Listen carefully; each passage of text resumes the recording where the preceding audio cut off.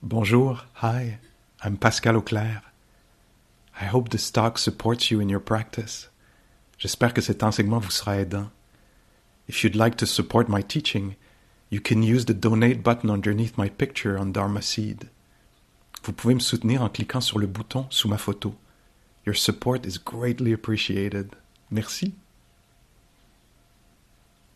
Any questions about this practice we're doing?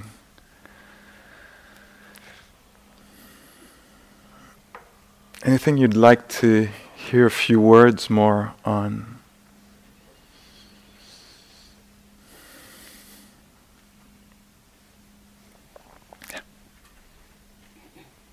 So you talk about thoughts and insight. Can you talk about the distinction between the two? Yeah. So the question is about thoughts and insight, and what is the distinction between the two?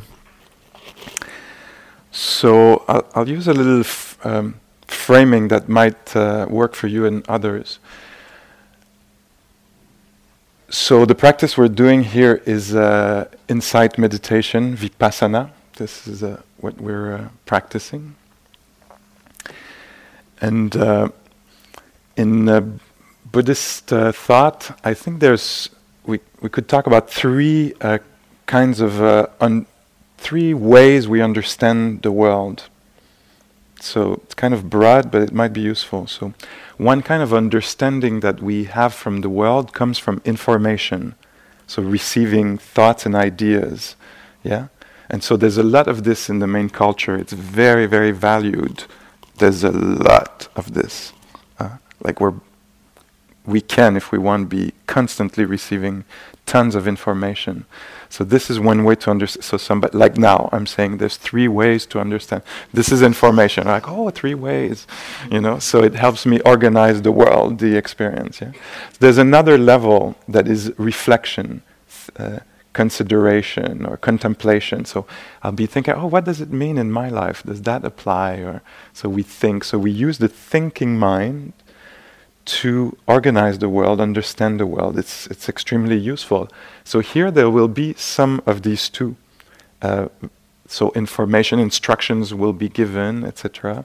You'll be thinking about this. Maybe in the break times you'll think, wonder what it means, or what it means in my life, this practice, or how I can integrate it, and you'll think about it. So there's a third level that is what we call meditation, and that's the field of insight. So meditation is not thinking about. Meditation is a direct experience of life. So it's not conceptual. I'm not thinking about it. I'm not thinking about the breath. I'm not thinking about walking. I'm not thinking about tastes and food. I'm actually having a direct experience of pleasantness, unpleasantness, crunchiness disappearing into another texture. Yeah, I'm not thinking about shame. I'm having a rush of it, and I'm awake in the middle of it. A desire to disappear, let's say, or not be. I'm not thinking about it. I'm experiencing it. Right? I'm experiencing movement. I'm experiencing breath. Yeah, I'm experiencing maybe clarity and confusion. Not thinking, I'm so confused, I'm always confused, but what's confusion? Don't know what to say, where to go, that experience. So this is the field of meditation and insight. So insight is not so much a reflection or a thinking, it's a kind of we could call it a discovery we make. So one of the classic insights, there's many, some are more psychological, and some are more, maybe we could say spiritual or liberating in a deep, deep way. I'll give you an example of two. So a psychological insight will happen to some of us during the retreat here at some point, because we'll have been very careful at attending to present time experience as we sit or walk, very careful at feeling the breath, experiencing boredom, experiencing calm, these different things that will happen in the heart and mind will be very present as we walk And again, waves of boredom or doubt. What am I doing here? Oh, I'm really into this. And we'll feel the different texture of the mind states. At some point, there'll be maybe a sense or a voice or an attitude inside that will be maybe denigrating. Yeah? Like a sense like, you, stupid you, you know? And instead of believing it, we'll be touched by it. We'll be like, oh my God. Like a sense that this is so violent. And the insight will be, wow, usually I believe this.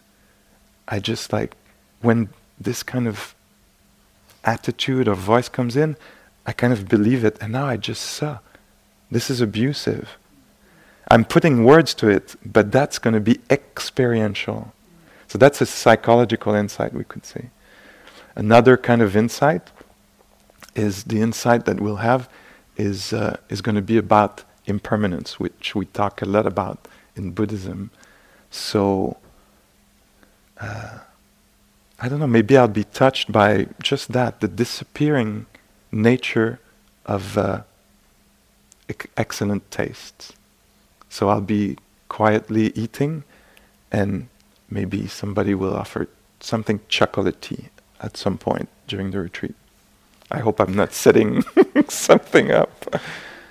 But I'll be very, very quiet tasting, and there'll be like a rush, amazing rush of like gratification, like delight in taste, And just because I won't go into, as usual, I love chocolate, I always love chocolate, I need that recipe, I won't check out. I won't be captured by my thought, I'll stay there. I'll feel the taste disappear. And maybe I'll be deeply touched by, wow. Things appear and disappear. I won't think it, I'll experience it in a penetrative, intuitive insight. This is what it is. It's deeper. It's a penetration into truth, or in a deep way. And it takes a mind that has some steadiness to it and doesn't go really quickly into preferences and stories and descriptions, and it stays close. It takes time to gather this mind like this, so it might take a couple of days for sure. Is that a little helpful? Okay, thank you so much.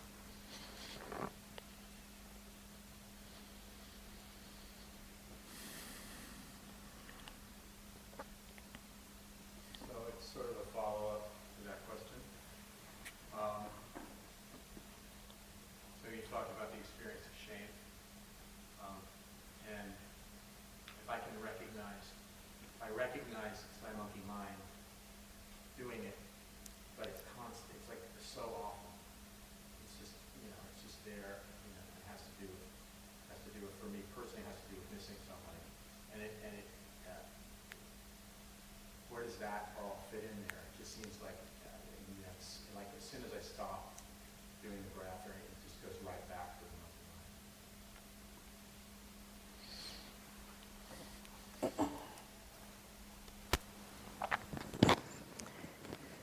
So describing the experience of shame, and it could be in some ways any strong emotion that's kind of recurring, let's say, just to make it sort of broader also for people. And sometimes there's a story with it too, right? Like you think about like why it comes, or there's a story about I did this, or I shouldn't have done this, or something like that, right? So one way to work with that in practice differently than maybe we usually relate to it is to bring this kind of different way of knowing to this direct experience of shame, or if it's anger or fear, in a very visceral and tactile way, feeling the movement of that energy through your body, through your heart. So the story may be going on, like I should have done this, like I always do this, I can't believe, And if possible, usually we engage with that part of the story, the word part, the concept part, can learn to drop the attention in to feel what the movement of energy is like. Like it could be heat, it could be contraction, it could be a sense of vibration, like to feel actually in the heart in some way, in the belly. And I'm pointing around here because oftentimes you get it kind of in the throat, heart, belly kind of thing. So to be with the movement of energy, which is always impermanent, right? So even these different states of mind that seem like, oh, it's there all the time, usually there's some variation that we can see. It gets larger, it gets smaller. It goes away when you hear someone talking about chocolate or something for a little bit, right? And then it comes back again, right, like that. So recognizing that it too is impermanent, it's kind of like a weather pattern that comes through. Now it could be like a kind of recurring weather system, but in being with the energy of that, in some ways in an extremely close and intimate way, but in other ways different than we usually are, because if possible to not take that to be yourself, right? So like this is like not identify, like, oh, this is me. It's just this movement of energy, and to be with that in a very close way, but also without owning it in some way. Can you follow what I'm saying with that? I hear what you're saying. Yeah. Yeah. It definitely takes some practice, and it's a very different way of relating to thoughts and emotions, which is one of the gifts, I think, of this kind of practice, is to understand like a different way to do this as well. So if anything comes through your head, like a thought pattern, like once, twice, 3 times, by the 3rd time, check and see if there's some strong emotion that's kind of underlying that. And if so, try to be with that emotion instead of kind of like chewing the cud of the thought over and over again. Because many times we have these same thoughts, we think them over and over, we're not actually learning anything new from them. So if you notice that coming once, twice, 3 times, then see if you can feel, okay, what's the, like, it's sort of like emotional fuel underlying some pattern.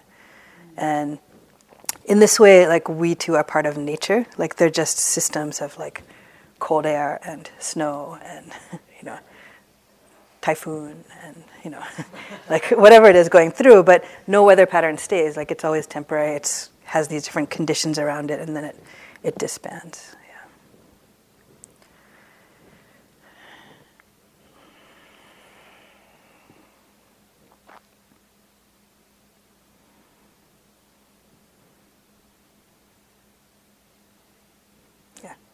So in feeling, just pushing that just a little bit further, in feeling that emotional fuel, is that ultimately what leads to liberation from that feeling if we don't identify with it?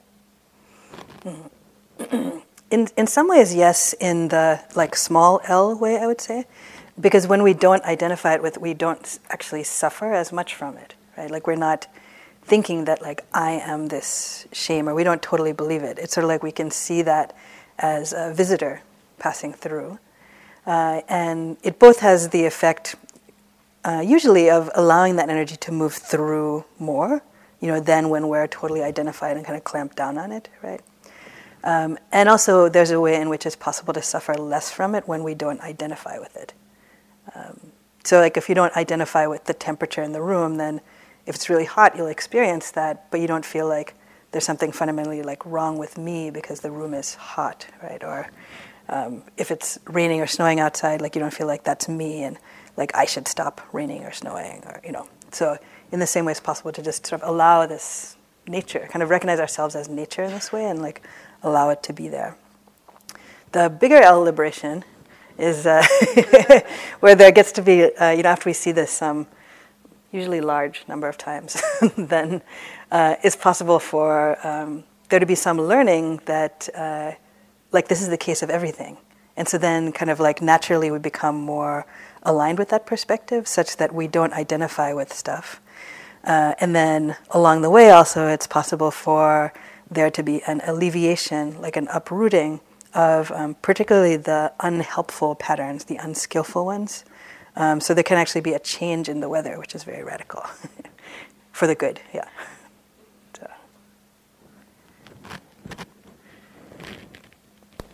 Just a little add-on to this. I think sometimes we, when there's a strong emotion, we might be thinking a lot, and it's actually maybe a way to avoid the emotion. So we want to resolve the thing because I don't want to feel that shame, or I don't want to feel that hollowness or loneliness or or emptiness or whatever it is. So I'll be very busy debating inside. No, I'm worth something. No, you're worth nothing. No, I am. I hope I am. Am I not? And so we're very, very busy. And in this practice, maybe we're learning, as Anushka is saying, to actually feel the emotion. It takes a lot of courage to actually allow loss to be felt, not explain, not trying to fix it, bypass it, and all. Of course, we would do that. It's painful. And so here we create the conditions: the silence, the attending, all the words, the invitation to attend, to stay, to stabilize the mind and heart, so that we can actually feel some of these emotions and not fight with them so much, and allow them to wash through, which can be a powerful experience, but also it reveals their wave-like nature. And I think also by dropping the constant telling of the story or telling of the other story that could have been, or etc., by dropping the words and feeling like this, it allows a feedback loop to happen. We can be touched by what's happening instead of avoiding it, And this, for me, is the birth of compassion. Because I could be sitting here like, no, it's going to be okay, it's going to be okay, everything's going to be okay. And actually, I don't know what's going to happen. Oh, I actually don't know what's going to happen. And in that, for me, that I want to avoid at all costs, when I actually touch into this, there's also a lot of heart there. Wow, we don't know what's going to happen.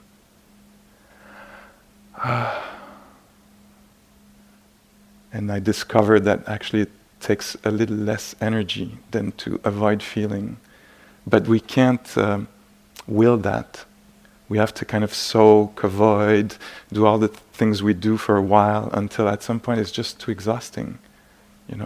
Okay, shame, do your shame thing. Instead of me trying to avoid it, let me experience it. So maybe there's some of that in there.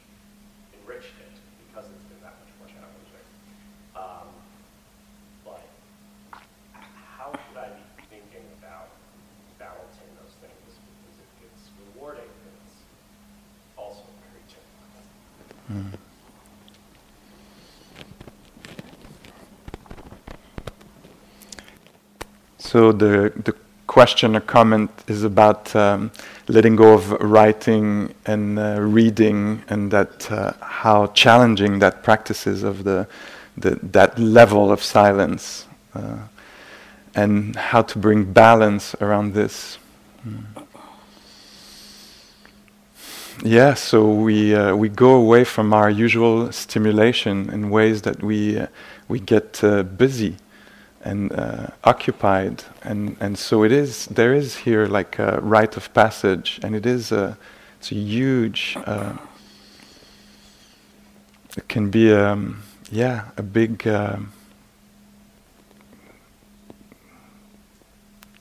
it calls on, it's something you're called on to be suddenly heroic. Huh? There's something about this, it needs a lot of courage, and actually we're doing nothing, but it it can be extremely challenging. Yeah. And as you say, there's a richness in it. You already are intuiting this, that there's something about it that is powerful, because we move out of our habits of getting busy and conceptual, and we come a little closer to life. We're removing a lot of the veils and buffers, and so we say, put down stories that you could read, or concepts, even about the Dharma and these teachings, and actually be here, experience the boredom, experience the loneliness, or experience the neutrality. Nothing much happening, if that's what's happening for you. And can you actually stay there? Yeah. Very difficult practice, because human beings usually, when it's good, it feels good, they want more of it. That's what we do. It's good, so we get busy. Okay, how can I get more of this, secure that, improve it, And when it's difficult, we want to get away, busy. Make me check my emails, whatever, let me get busy. I don't want to feel this. And when it's neutral, we also freak out. It's like, there's nothing happening. Something should be happening. Give me a book. Give me some problem to fix, And so here we actually are doing this very humbling practice of experiencing fully pleasure when it's there, experiencing fully displeasure when it's there, and experiencing fully neutrality also when it's there, without freaking out if it's possible, learning. And it's very chaotic and messy, but that's what we're doing. So I'm encouraging you to stay and keep doing this, stay around, stay with that practice of renunciation, of where you could just... And if you have to, if you feel like it's way too difficult, then grab something that has ingredients on it that you can read, Let me get really busy reading the tea ingredients or anything else you can grab, and then feel. Maybe it stabilizes you a little bit, and you can, okay, I can return to breath or nothing, temperature, So, a few words on this, maybe Anushka. I think also the form and the retreat and meditation practice is all in some ways designed to reveal all of this, so it's working properly. And a lot of what it reveals is actually this discomfort that we have with a variety of circumstances that, left to our own devices, we're able to kind of paper over by constantly seeking some pleasant or distracting stimuli in our environment, from like watching TV or picking up magazine or anything whatsoever. And these days with like phones, like you don't have to stand even in line and just stand there. Like you can quickly be looking at your email or see if anyone texted you or news. But it's like, wow, what if you actually just stood there? Could you do that? Or even in the sitting practice, when we sit here for 45 minutes, there's a discipline of that form of like, let's just sit and see what happens. And if you ask someone outside, like, could you just sit there? They'd be like, oh yeah, sure, no problem. But then when you actually try and do it, you see all the things that come up in your mind and your body that actually make it difficult to do that, challenging. So this is in the Buddhist teachings. One thing that is revealing is this thing called like dukkha. There's like this dis-ease that is there in our experience that we ignore, dodge, push away, distract ourselves from. And here the premise is that it actually is helpful for us to face this in some way, for us to learn about it, for us to understand that, and that the usual way that we deal with that is actually not one that brings us a sense of peace and well-being. It's like a kind of, it's sometimes low grade and it's sometimes obvious high grade, like freneticness that is like running away from what seems to be inside or outside, or something like that. So it's definitely it can be very challenging to face. It takes a lot of courage, as Pascal is saying, but it's very, very worthwhile thing to do, I'd say. And a very good help for us, a quality of mind that's a help, is curiosity, right?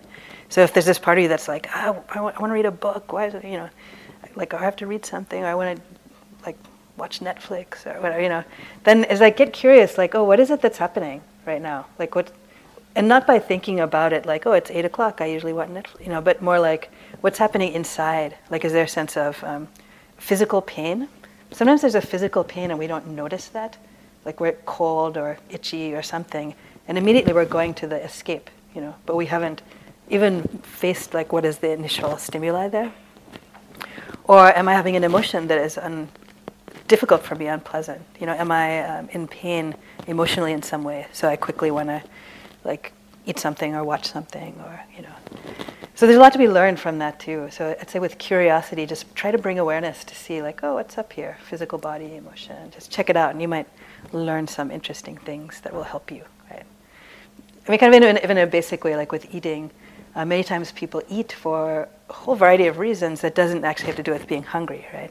So maybe we're lonely, maybe we're bored, we're scared, something like that. So, it could be good to just at least know if you're being driven to the fridge, what is the driver, and then have some choice about it rather than kind of like habitually like doing something like that. So.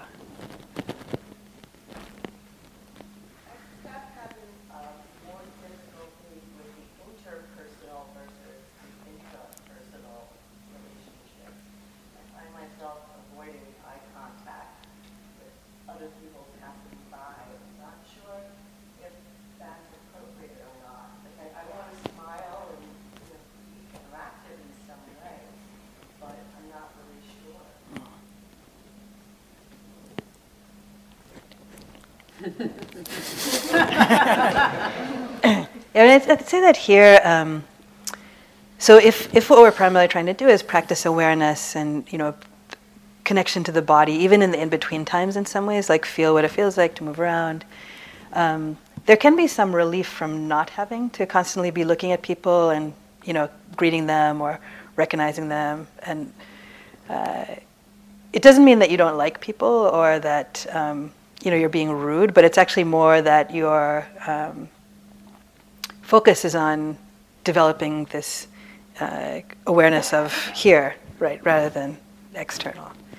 If it so happens sometime that you're stepping through a threshold and you catch someone's eye, then that's totally fine. But notice also even the energy that's going towards like looking at people or recognizing them or smiling.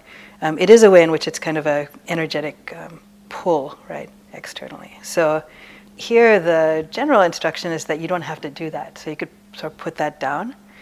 And actually even a glance at someone can be kind of intense, like it can be sort of unwanted attention sometimes that can feel like intrusive or something like that. So you don't have to be too hyper vigilant about it, like if you happen to look at someone that it's a problem, but notice that impulse to do that and see if you can sort of like turn that gaze back this way a little bit.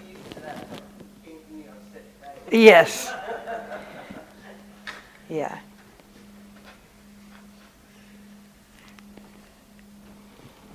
And here, sometimes we think about it as the gift of solitude, so we give to the others the gift of solitude. I'll give you full space to be with your experience and explore, what's in the heart and so it's I feel there's a movement of generosity in that for me.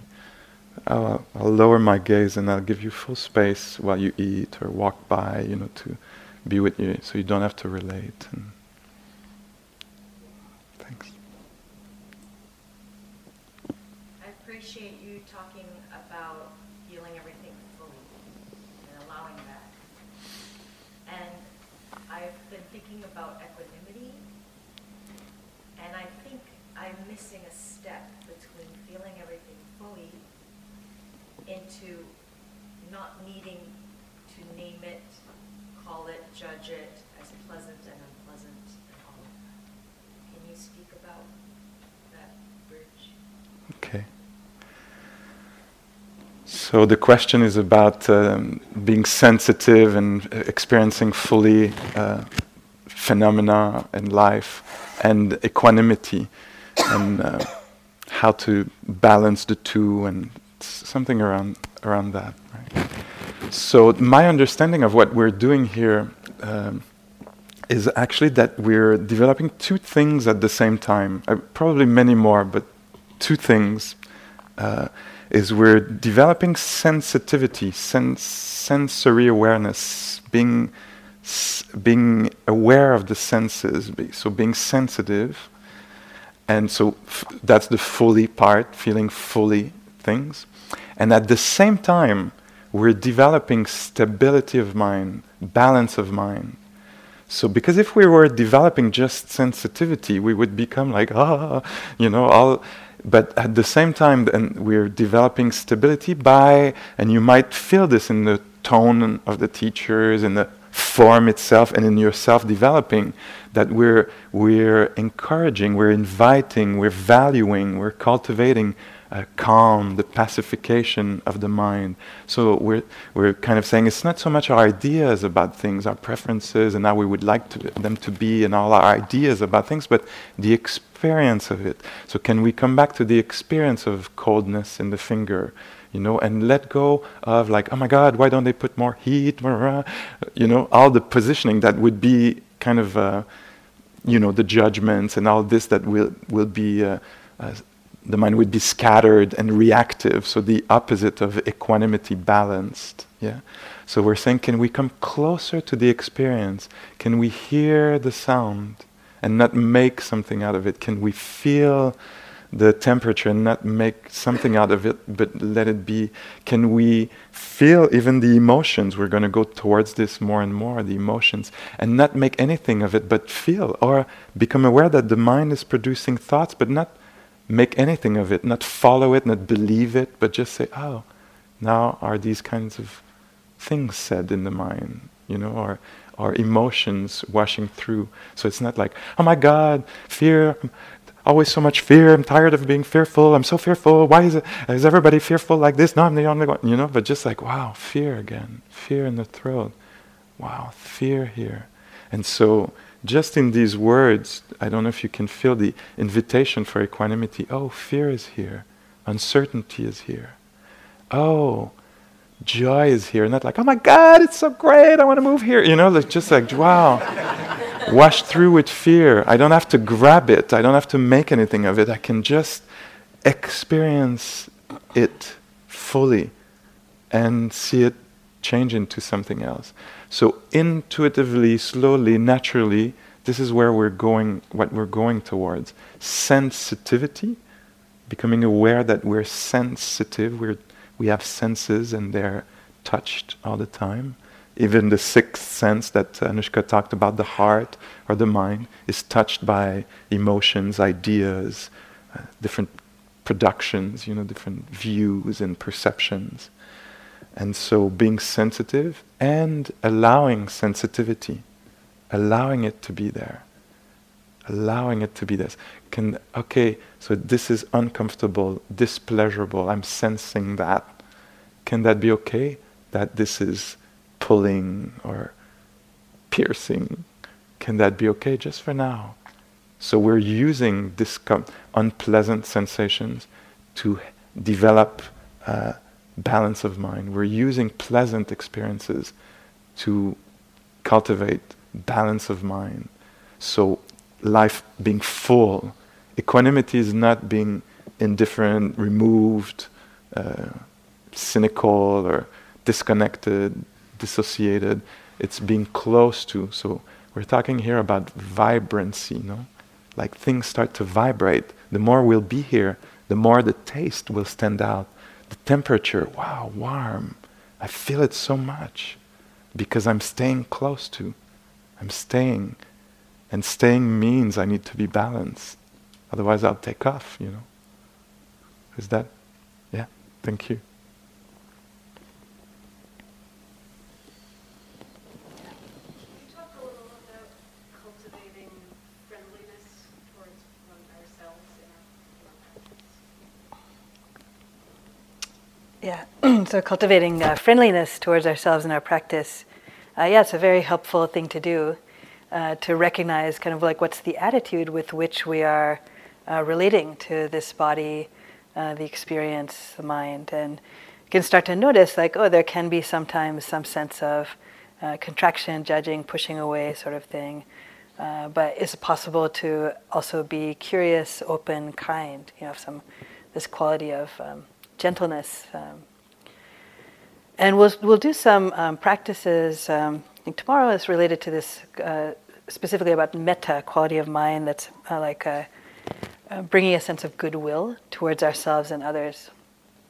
One way you could just feel into it a little bit is recognize, like, oh, is there anybody who I have a real sense of very natural, like, love or well-wishing towards in my life? And it could be someone from the past, or someone now, or a little child, or even your pet, or grandparent. It's like, oh, what's it like when I think about them in my heart? Now I have some sense of like warmth or goodwill, and that quality of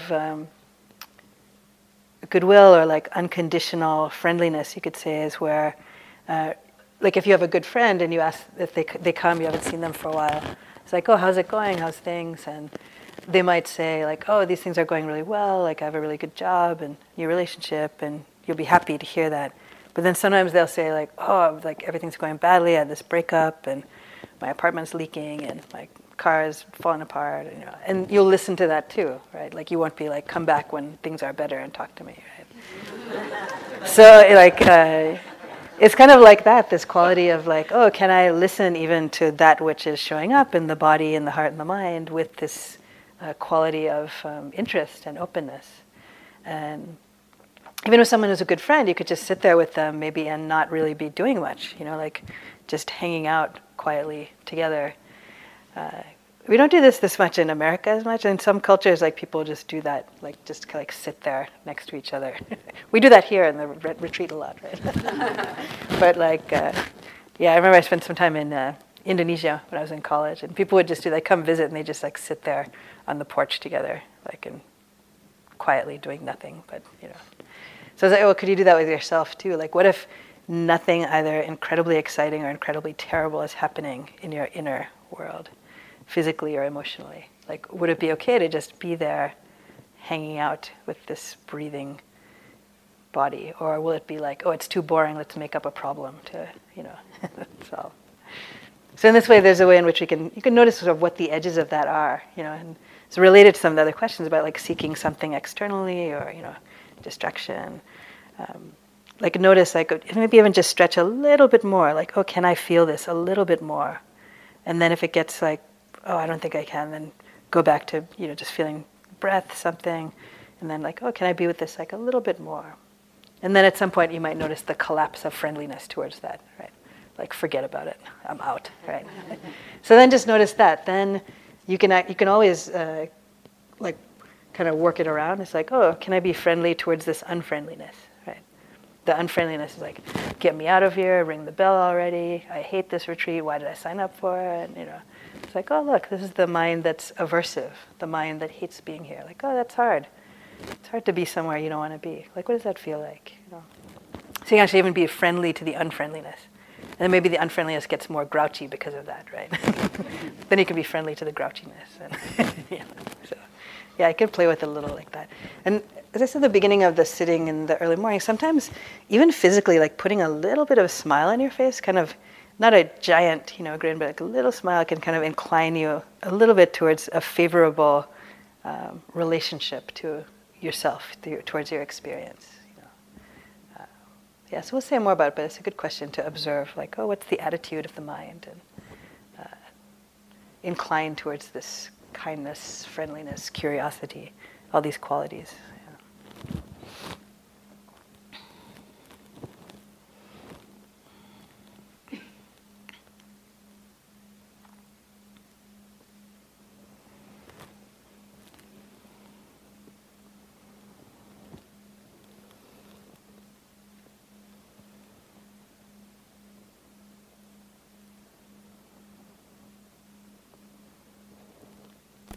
Oh no, nothing's happening.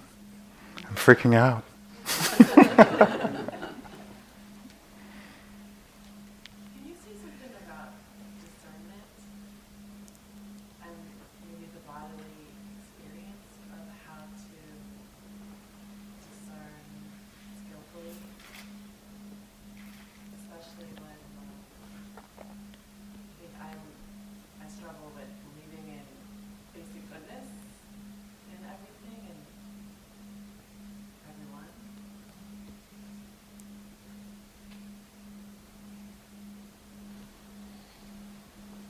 Can you say something more about what the word discernment means to you?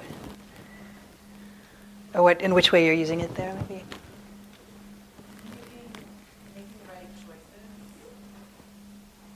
that are neither harmful towards myself or another person. Mm-hmm. Yeah. Yeah, it's a beautiful intention to have, that one, of trying to make choices in that way that are neither harmful to oneself or other. And so then the question is like, how do you do that? And the very basics of what we're practicing, of becoming closer to what's happening in the heart, in the body, in the mind, is really key to that. Being able to tune in more closely. So in one way, you could say there is a basic goodness, and that like the basic nature of the heart, of the mind, of awareness itself is clear, pure, reflective. But then we have different states that arise at different times, some of which are intensely harmful, like a sense of violence or aggression or greed or something like that. And then other ones are like different wholesome states, right? So like a generosity or compassion, something like that. And as I was saying, like these things change very quickly in what we call our life. So even in the snap of a finger, there can be like thousands of mind moments of different ones coming and going.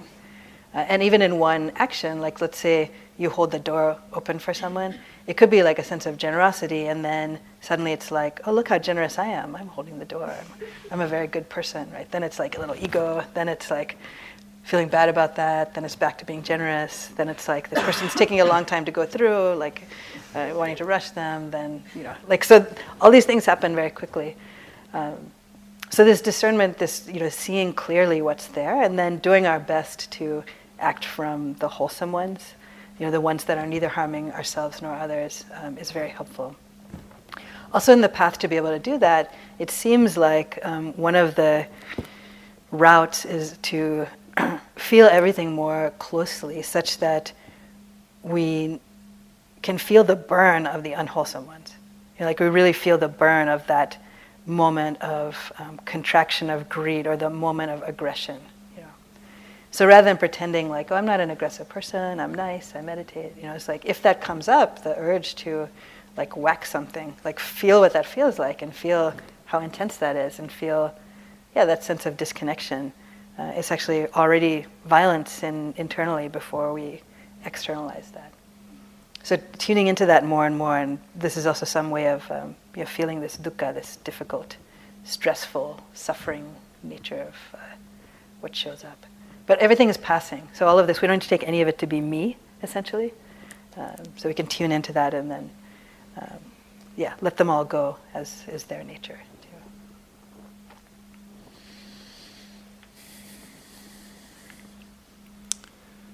Great. Thank you so much for your questions. So now is a period of walking meditation. And thank you for listening. To learn how you can support the teachers and Dharma Seed, please visit dharmaseed.org/donate.